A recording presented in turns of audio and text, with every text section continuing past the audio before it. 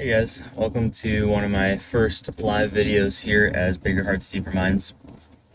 This is actually a live video that's going to be cut up into smaller podcast episodes and posted probably through Bcast, potentially on YouTube as well. Hopefully you guys can hear me. I hope everyone's having a good morning. I'm just driving here and figured it would be the perfect time to do some podcasting for Bigger Hearts, Deeper Minds. So let's go ahead and get into it. There's a lot on my mind, as I'm sure is on the minds of anyone watching this as well. And especially if you follow politics, it's been an insane year, as we know. Everything from COVID and the Delta variant to Afghanistan, inflation. There's all kinds of stuff going on. But let's go ahead and get into it. First, I want to talk about Afghanistan and just some thoughts that I've had ever since the whole really humanitarian crisis that's unfolded over the last couple days in Afghanistan and is still ongoing. It's not like it's over by any means, but there's so many dimensions here. So first, I just want to say that obviously, if you're probably older than, 25, you're very familiar with 9/11, which is coming up in a couple days. Obviously, if if you're younger, you probably still know about 9/11, but not in the same way that other people do. I remember being let out of school early that day, and my parents talked to me about what happened later, and it was pretty intense. Obviously, it was one of the worst days in this nation's history, as well as it was really bad for other countries as well. But obviously, we all know why we got involved, why the U.S. got more involved in Afghanistan. We had been involved in, that part of the world before, but certainly nothing to the extent that we did after 9/11.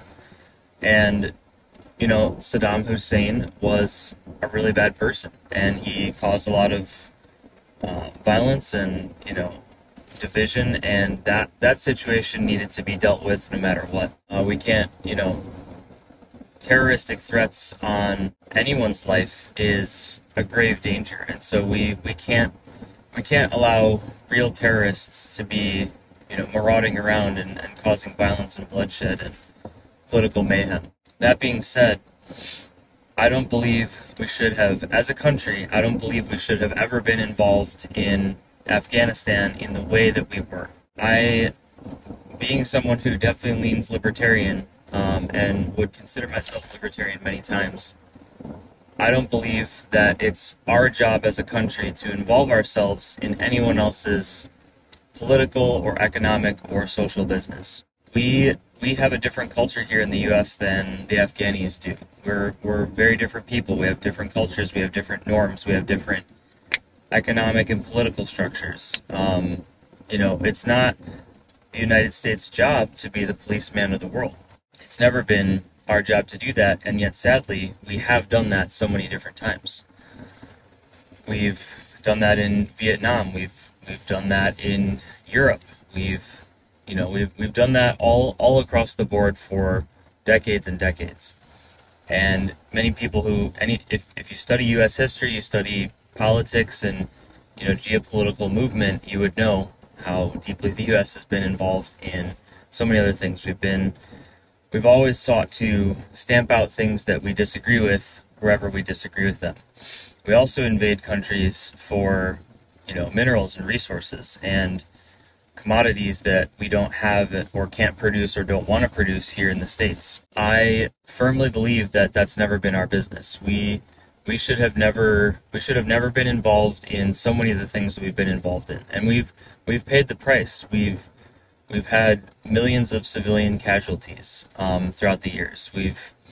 There are so many things that we've done wrong in the name of justice or trying to find, things to stamp out or just saying, we have to end, whatever it is. But I just wanted to say that I firmly believe that we've never had good intentions to be there. We've always sought oil and, things that belong to other countries. We create division, we create the problem, and then we swoop in with the solution. And that is never a good thing.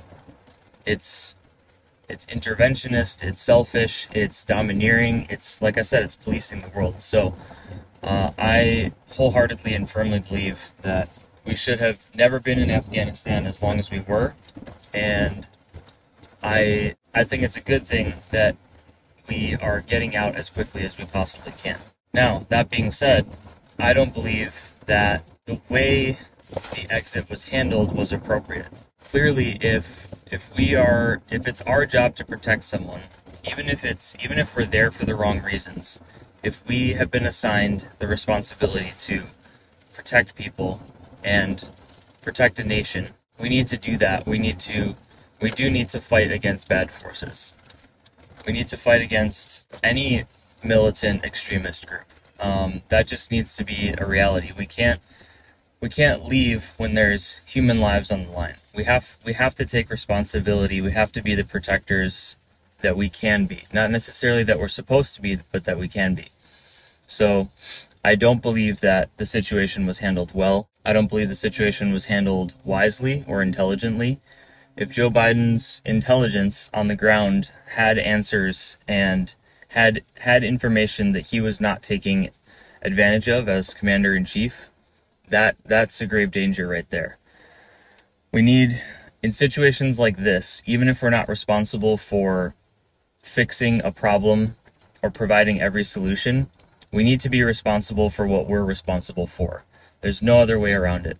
Add to that the fact that people are fleeing for their lives and trying to run away from a crisis and, keep themselves protected.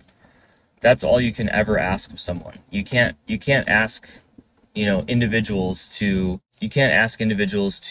change the course of a nation or defeat a political upheaval. You can't do that. All you can do is expect people to be responsible for their own lives, their own families, and to some extent their own country. But for the most part, most people are just going to fight for their own lives and defend their own lives, and I think that's completely acceptable. What's not good is leaving people out to dry and letting them, basically fight to get on airplanes and risk dying just to get out of a country. That is never going to go well. So it's a massive humanitarian crisis out there. There are obviously thousands of Americans. There still are thousands of Americans in Afghanistan. There are people who had nothing to do with how this situation unfolded, who have their lives, some of their freedoms, they have everything on the line. They're being forced to fight for everything they know, and in a matter of probably less than a few hours, I would imagine. Someone's honking behind me because they want me to go. I rarely turn right on red unless I am in a rush to do something. All right, sorry about that. So yeah, I mean, there's men, women, and children who are now fleeing. They had to leave, they had to leave their homes overnight, and they're trapped. They're doing everything they can to get out of it. I'm just heartbroken by this terrible crisis that's been thrust upon people at the last minute. I can't imagine dealing with that. I've never dealt with anything remotely close to that in my entire life. Things that happened last summer in the US look tame compared to everything that they're dealing with out there. So if you are one to pray, I ask you to join me in prayer for the people who are out there suffering and fighting for their lives. I won't be praying right now. I'll be praying separately, but it's a really bad situation out there, and all that someone can do is hope that things get better. Send resources if you're able to, make donations to companies that are doing good things out there. Do everything you can to be a part of helping people if it's possible. All right, let's move forward into the next topic. So something else that I've been thinking a lot about is, especially during COVID times, how can you be staying up on the news and consuming content regularly without overwhelming yourself, falling into a rabbit hole, or, just not thinking for yourself, I guess. And one of the biggest things that I've found that helps me take specific times out of the day to consume content. Don't consume content all day, because if all you're doing is reading the news constantly, number one, you're going to be overwhelmed. But number two, you're going to probably start to hate the world and to hate life. It's not easy to be just consuming news all day. It's mentally exhausting. You start reading things about inflation and the Fed and banking and crime and people who are being politically sassy with each other, to put things very mildly, and congressional decisions being made. It just goes on and on. There's no way to ever get to a point where you'll know everything that's going on. So you should consume content specific times throughout the day, and just give yourself a break. Allow yourself to be mentally refreshed by something else. Don't take it upon yourself to feel the burden of consuming content all day. It's not something that anyone can do and ever feel ultimately wiser or better for it. It doesn't mean you'll be ill-informed. In fact, you'll probably be very well informed. But what's difficult about news consumption all day is it forces you to forget everything else that's important in life. And so by that I mean relationships, work, family, relaxation, health, spiritual growth. These are all things that are antithetical to the news. The news is always going to depress you to some degree, just because of the messed up and fragile and, terrible world that we live in.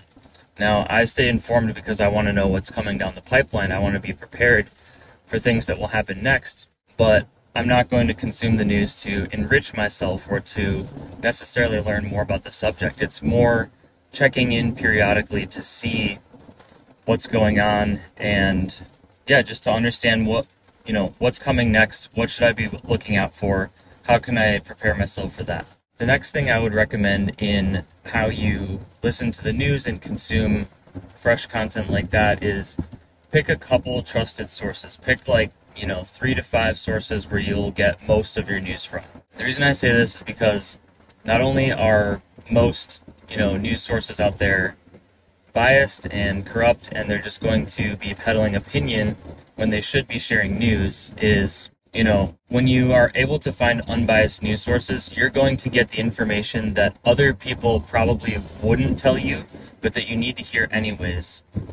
Because that really is the news. The news isn't the information that you want to hear in the way that you want to hear it. It's what's going on right now, whether or not you realize it and whether or not you agree with it. So I'm going to share a couple sources of my own for people that either are looking for unbiased news sources or at least minimally biased news sources.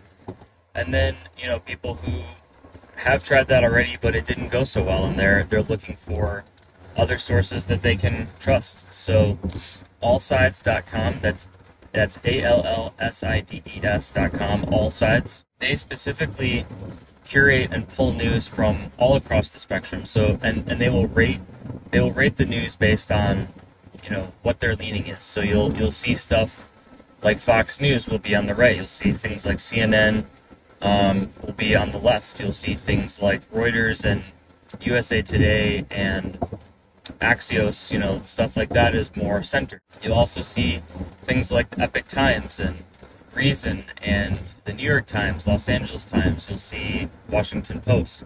So the point is, they're going to give you all these major and smaller news sources. They're going to tell you what their political leanings are, what their news bias is.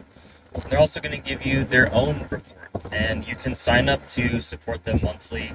I think for as little as $5 a month. There's probably bigger packages too if you're interested in that. But what I really like about All Sides is I can see exactly what's going on all sides. I can see what the left is saying. I can see what the right is saying. And then what I typically read is the center, because I don't really care what the left or the right is saying. I might on occasion, or I might to see, if it's laugh-worthy, but I'm not going to read something that, I'm not going to read something from the left or from the right on the basis of this is correct and this is what I should be reading more of, because I know that they're not going to be giving me the full story. Another one that I've really been using a lot recently, and it's very similar to All Sides, but it gives you more coverage percentages, is Ground News. That's GROUND News, Ground News. There's a site and an app. Similar to All Sides, you have to pay to be a premium member and get their full coverage benefits and the full range of content that they offer. But you get to see, what percentage of the left, center, and right is covering a particular element or a particular news story, and then go from there. You can also save these things to Pocket, and Medium is another good reading app. Medium is a little bit broader than just a news app, but yeah, I really like what these apps are doing. I will be honest, I go to sites like Intellectual Takeout and Reason. I'm trying to think. I've started to read Axios a little bit more. They're pretty good with their coverage. I often feel like Axios is giving me just the facts and very little spin, if any. And I try to start broad and then go down from there.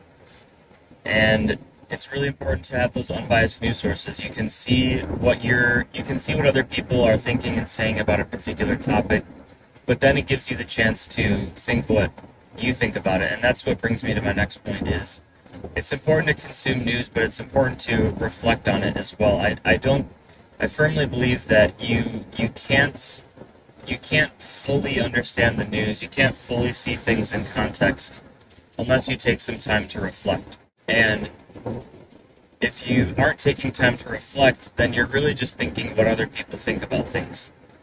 It's important to have a worldview in which to consume news, because if all you're doing is consuming news and you're not understanding it in the context of a worldview, then what that comes down to is everything you see is just essentially random. We never know what direction things are heading in the world.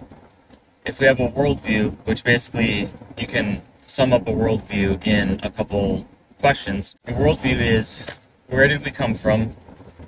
What is the purpose of life? Where are you going? And what happens after you die? And if you can answer all of those questions, then those answers are your worldview. If you can't answer those questions, it either means that you're being dishonest with yourself and you know what your worldview is, but you're not admitting it to yourself, or you haven't done research to understand what your worldview is. So that's why it's so important, because the worldview I have dictates the way I understand everything else that's happening. Now, obviously, what I'm not trying to say is that there's always going to be things that happen in the world that you don't understand why it's happening or why it's happening now.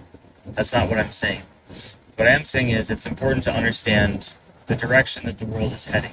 And if you don't have that personal worldview for yourself, everything that's happening in the world, you're just going to be subjected to it. You're not going to have a firm sense of, I understand the world is going this way with monetary policy or economics or socio-cultural issues.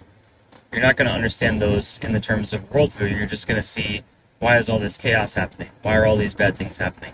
And so, yeah, firm up your worldview. Figure out what you believe, why you believe it. Because if you don't, you're just subjecting yourself to mass chaos. Another thing I wanted to talk about was future election stuff. I watch politics closely, as people who watch this show understand. I think we're going to see some of the most unprecedented things in the next couple of years for U.S. elections that we have in a while. I mean, number one, I think the 2020 U.S. presidential election obviously changed the viewpoint that a lot of people have on that. I think a lot of people have lost faith based on several different opinions that have come out about the state of the U.S. 2020 presidential election. I think people who did believe in Biden and did see him as their champion, some people have definitely been disillusioned. There's only about 31 to 32% of independent voters approve of the job that Joe Biden has been doing as president. There is a very low approval rating of Joe Biden as a whole. I think it's somewhere around 41 to 42%. Something like something like 90+% of Democrats approve of the job that Joe Biden is doing.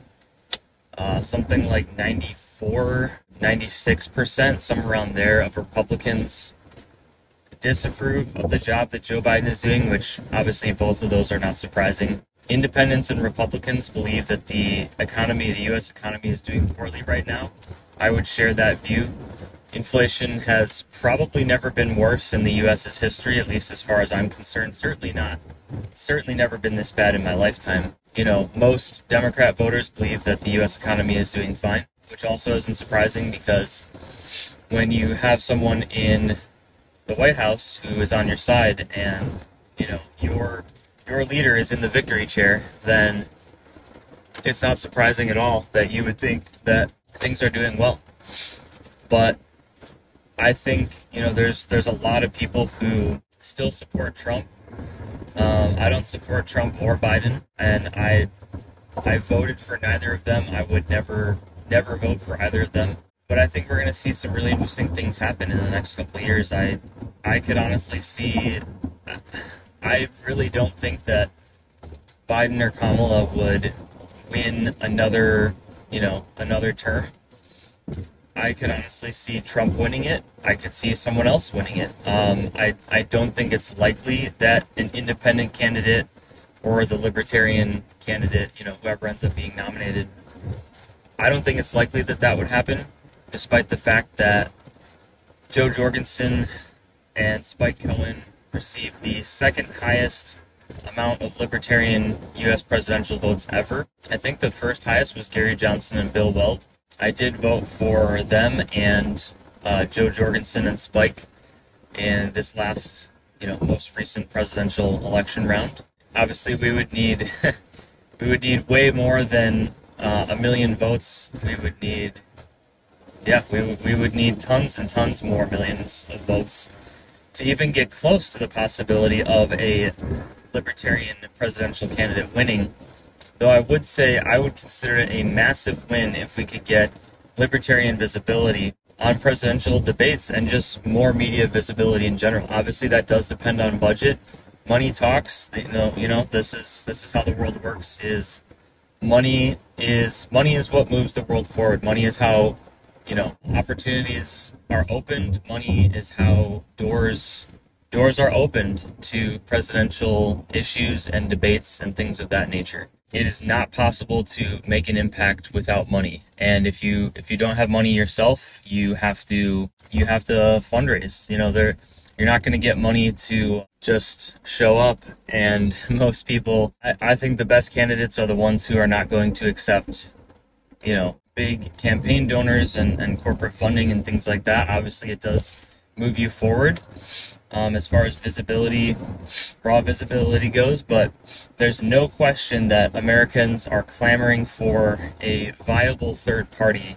Something like an MSNBC poll a couple of years ago, or actually I think just last year, said that 82% of Americans were considering voting for Joe Jorgensen. Now, obviously, 82% of voting Americans did not vote for Joe Jorgensen, and that worked out the way that it did. But it just goes to show that people are really desperate for change. They want something different. Naturally, people are going to go for the classic, quote-unquote, truism of vote for the lesser of two evils, at least in their eyes. Vote for what's ultimately more comfortable and familiar than what could bring about great change, but it's going to be completely different, or they don't want to have to justify it to their friends and family, or they want to be accepted by their friends and family, and so they'd rather vote for someone that the people that they like voted for, rather than voting for their, voting with their conscience, or just not voting at all. That's another big aspect of this. People feel like they have to vote. We call it things like you're performing your civic duty and doing things that, people seem to think are necessary, but nothing is ever really necessary. You just have to do what you believe in, and you have to do what your convictions tell you to do, even if that includes not voting. I fully believe that not voting, if that is what your values most closely align with, that is better than voting for someone who you don't believe in, or someone who you just want to crush the other guy. I genuinely believe that, there's millions of people who voted for Biden just to do an anti-Trump vote. I don't think that's an ethical decision. I don't think that's an honest decision.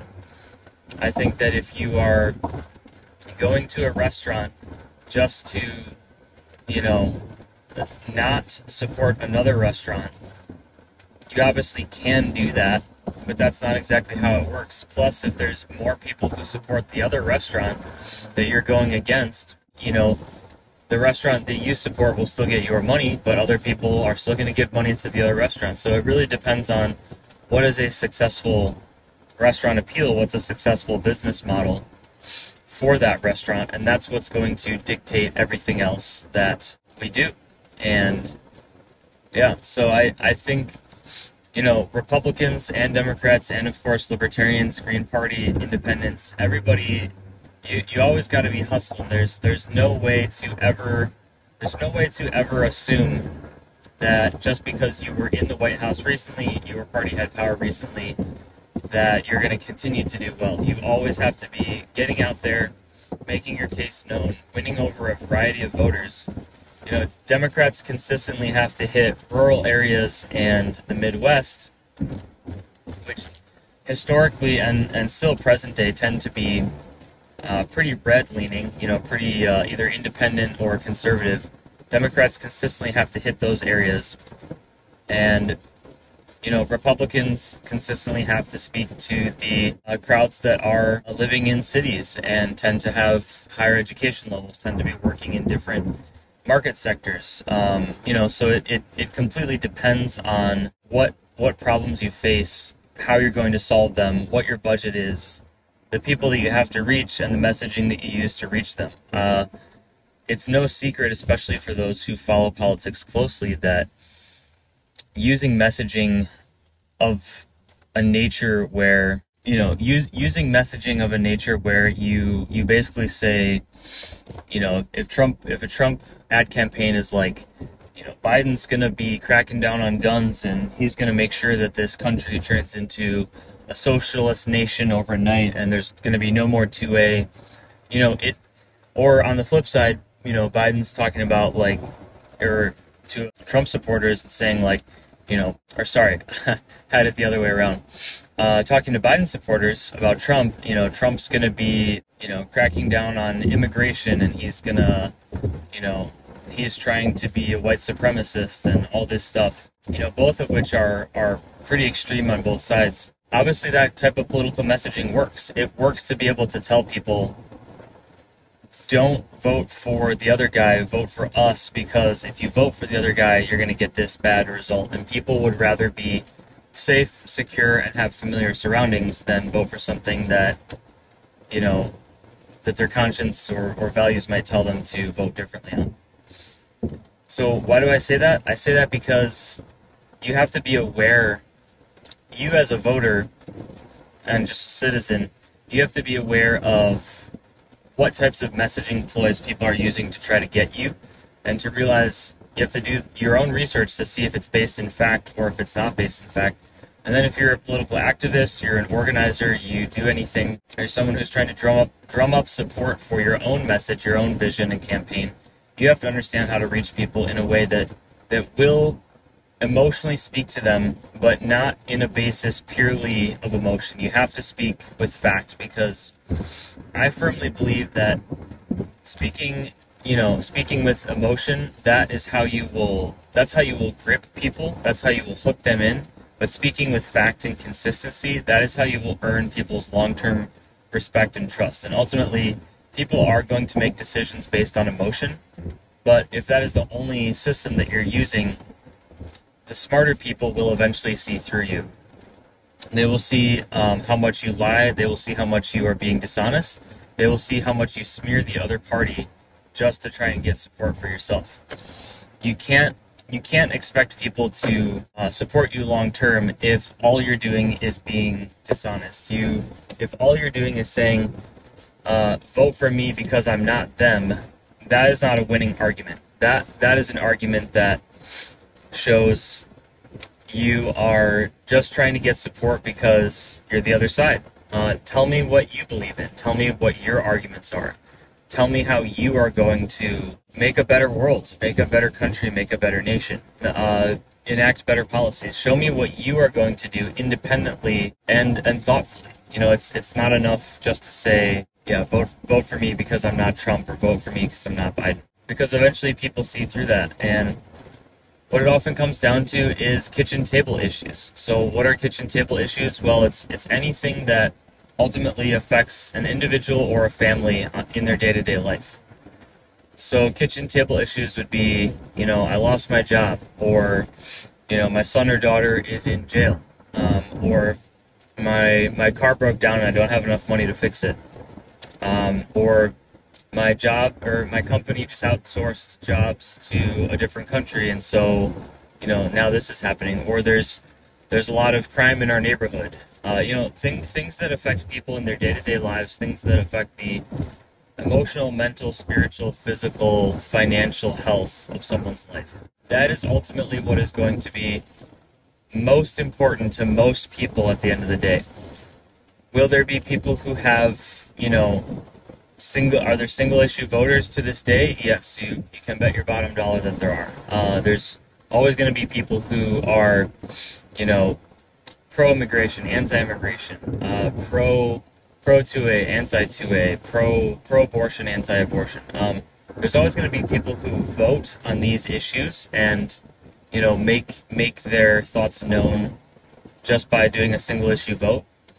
But especially with, independents, people who do their own research, there's always going to be people who have more complex voting mechanisms and archetypes for themselves than just a single issue. I'm personally that way. Have I consistently voted Libertarian because it's the leading candidate that most closely aligns with my views? Yes, I have.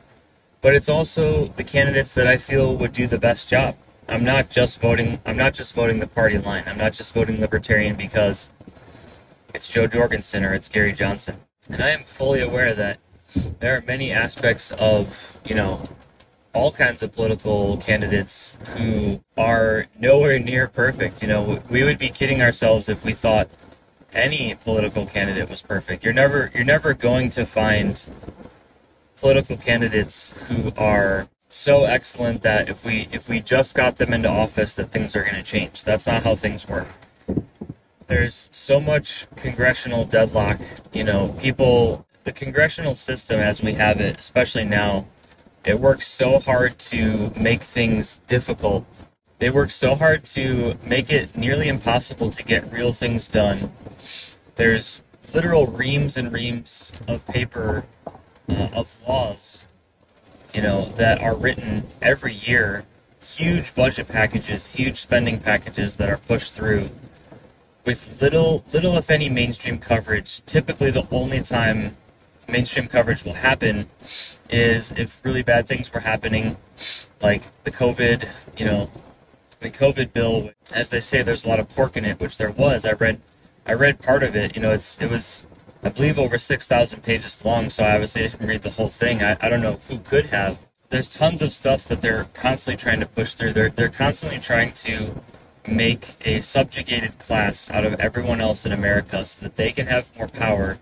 You can be arrested, imprisoned, or fined for essentially anything. People have to pay attention to this stuff and at least see what is going on, to understand what is my politician, what is my representative trying to push through now? In what way are they trying to limit my freedoms or take more money or speak for me in a way that I disagree with? No one speaks for you except for you.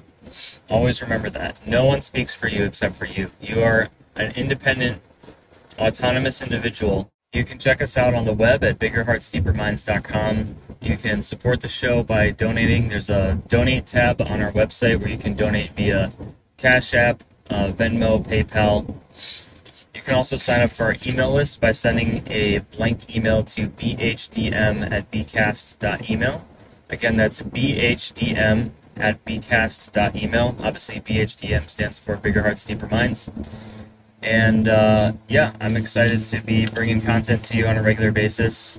Hopefully, I'll be able to bring more content to you in the near future. But let's keep going. So, everything that has happened in politics for the last couple of years that's big, quote unquote big, like, issues that affect everyday people, I guess, or things that are at least talked about to some extent in the mainstream media, has made life worse for people. So everything big in politics that's happened recently has ultimately made life worse. So what do I mean by that? Well, a couple examples that we can talk about are inflation, technocratic power, algorithmic power, which is really important, overseas spending, so foreign aid to different countries, and taxation. So there's a lot there, but let's get into it. What many people don't know is that income taxation, the income tax, that was not always a thing. I don't remember exactly when it was first instituted, but it was first added relatively recently. We did not always have an income tax in the U.S. We fought tooth and nail. We left Great Britain. We fought tooth and nail to set up a brand new country where the people who created this country wanted people to be free and exercise autonomous control over their own lives outside of a top-down governmental power structure. And they also wanted people to be free to pursue a religious life outside of the power structure that they had known in their home country. So one thing that's really interesting to note as well about how this country got started is the founders of this country were definitely deists, if not Christians. There's no question that the people who created the country believed that the freedoms they were setting up were not just for anyone. They were for, in their own words, a moral and religious people. Now, obviously, they did not... They probably knew that this country was going to move to a place that would be not just not Christian at one point, but post-Christian. I mean, you could make the argument that those things are the same, but I'm sure they knew that things were always going to move in that direction. But what I would say is, I don't think they ever saw things going in a direction where the majority of the people in this country were not Christian. Now, you might be scratching your head and asking me, well, wait a minute, Brad, I thought most of the people in America are Christian. Well, most people in America say they're Christian, but that doesn't mean they are Christian. There's a lot of proof of that. We don't really have time or the structure to get into that now. But what I would say is, the freedoms that they set up, the founders of the country designed the freedoms to be used in a manner that people were responsible with. So what does that mean by it? Well, it means they designed freedom to be, someone is taking responsibility, but they're taking responsibility and making choices that ultimately don't infringe on other people's same freedoms and choices, but are done in a way that, how would I put this? You are not being irresponsible or reckless or overtly selfish with your choices. You're not making choices that infringe upon other people's freedoms. It essentially means you're living a value and morally driven life that understands that even if other people don't make the same choices you do, you're still going to do what's most responsible and most respectable for the situation that you're in. So obviously that's pretty intentionally vague, because you can't really pinpoint things and say, well, I'm gonna do whatever because I can. You can make that decision, but that's not necessarily a decision you should make.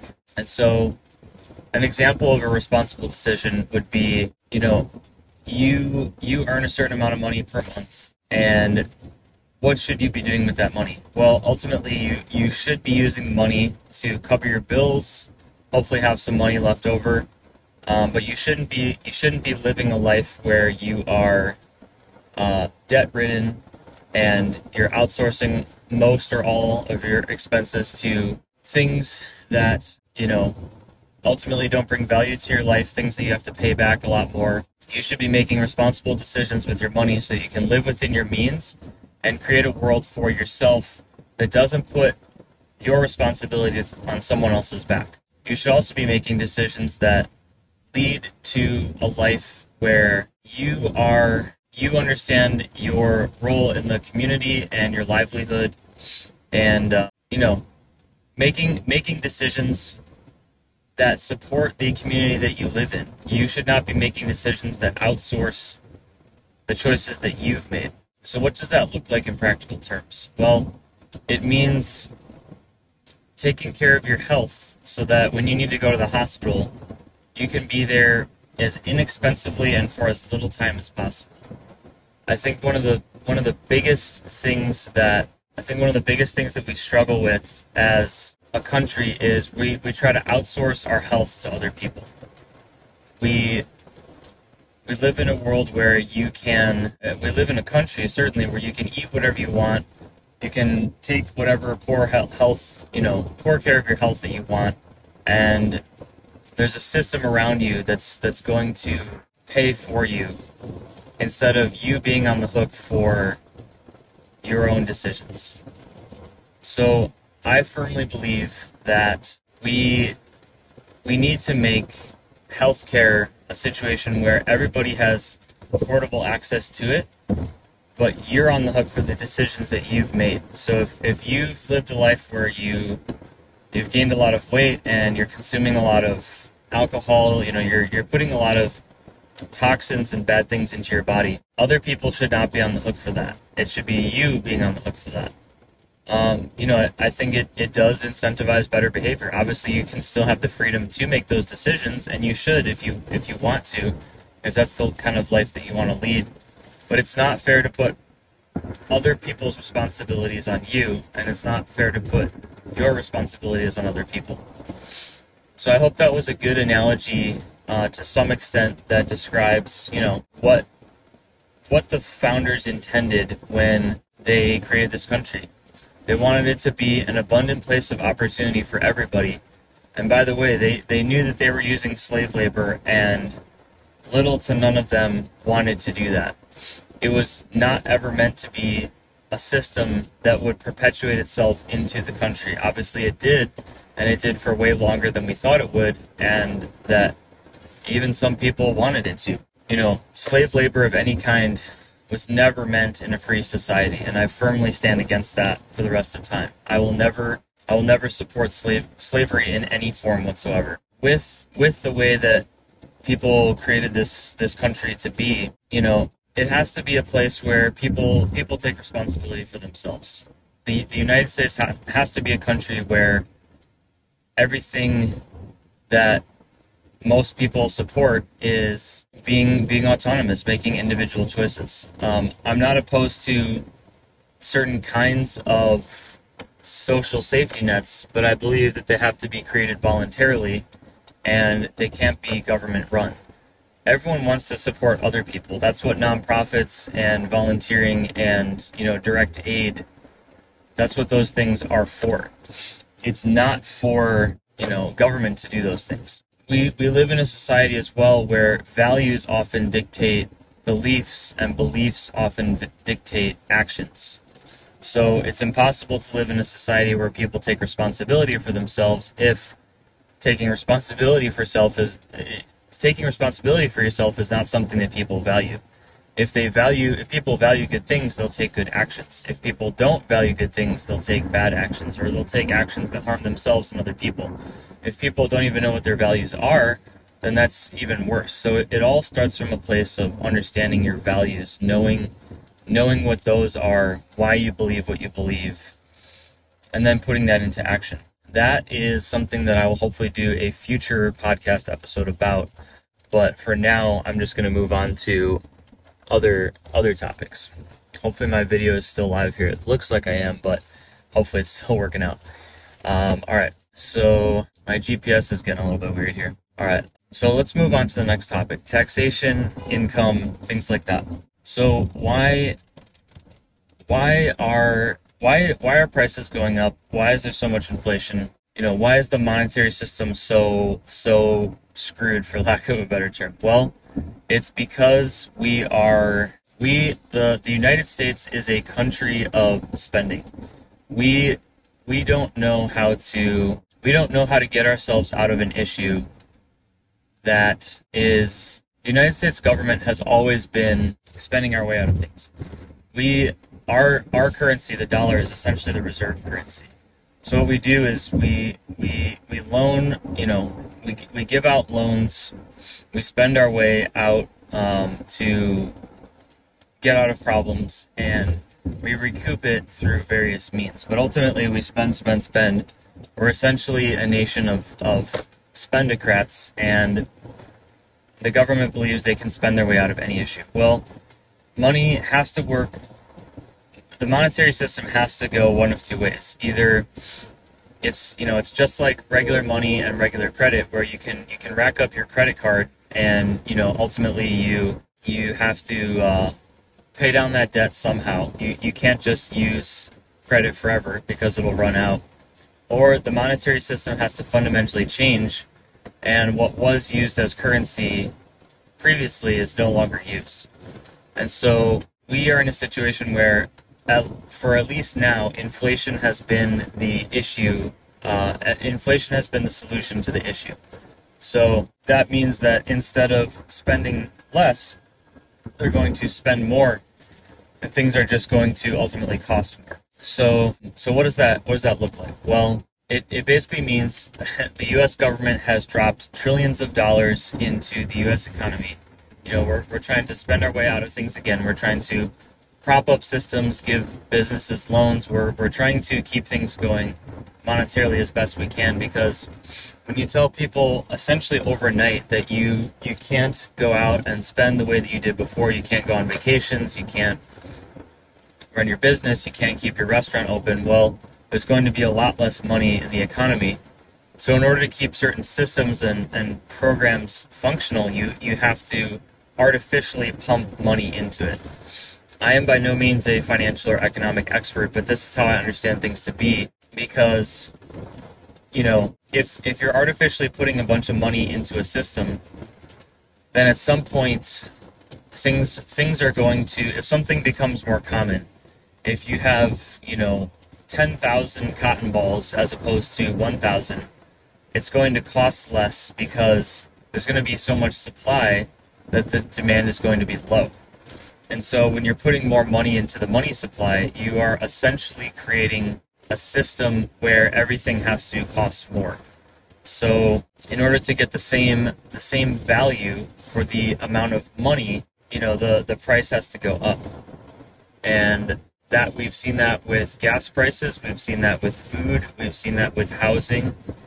People wanted to move to different places of the country throughout the pandemic, and so it became a seller's market rather than a buyer's market. And because the supply changed so drastically, prices went way up.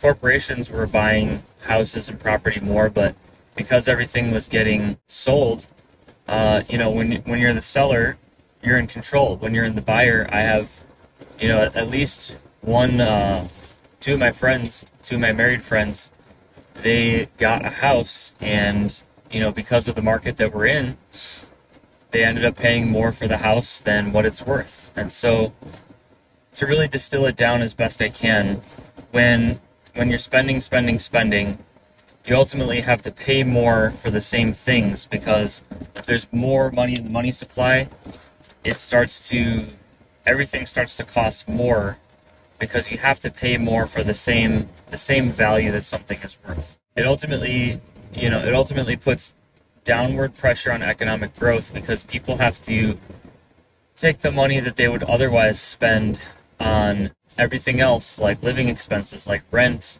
food, clothing, groceries, cars, entertainment. Everything else becomes more expensive, and so people take less risk. They open fewer businesses. They put less money into their existing business.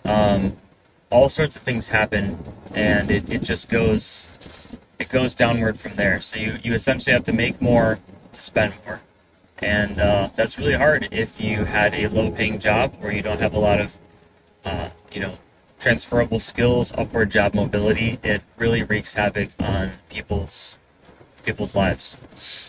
So the best thing you can do is preserve your assets, invest in strong commodities, and invest in things that have proven long-term market value, things like land, property, precious metals, art, real estate, things like that. Those things are proven winners, and it's really smart to be using your money the best way that you can these days. I'm not a financial advisor, so I won't give financial advice, but if I were one, I would be doing the things that I just listed. So the technocratic elites. I'm a firm believer in any platform that gets created, that is out there, that people want to use. It's popular, it's easy to understand, there's more people going to it. We should have a world and a system where anything that people want to partake in is what they get to enjoy. I fully believe in entrepreneurship and, innovation, and people who have a good idea should have the freedom and the opportunity to try it out and see how it goes. I also believe that, I know some people will agree with me on this, other people will disagree, but I believe that if a company is a private company, they can decide whether or not they want to shut someone down. Obviously, there are protections against that. People can't do that on the basis of race or gender or religion, things of that nature. We do have those protections for really good reasons, and I want that to stay that way. And if companies ever are discriminating against others for religion or personal religious views, then or race or gender, we obviously have to put a stop to that. But we can't have a world where innovation and freedom is not allowed. I'm all for competition. Everything that we're doing with Facebook, YouTube, Instagram, Twitter, Google's not really social media, but obviously they own YouTube, so it's essentially the same thing. Pinterest, I appreciate these companies and the services and platforms that they provide, but we can't have a world where people don't have the freedom to start new platforms if they don't want to. If they want to, rather. If you have a platform and you own it and people want to use it, that's great. If you have a platform that people want to use and your platform skews in a particular political direction, I don't think that's so great, because you're essentially creating the same types of problems that people often complain about. People talk about falling into rabbit holes of political division and being in a world where people get siphoned into these social media discussions and beliefs where they're not open to other ways of thinking. Well, the way that happens is when you ban other people from using your platform. If you're truly a free speech, open-minded platform, you would understand and support the fact that people disagree.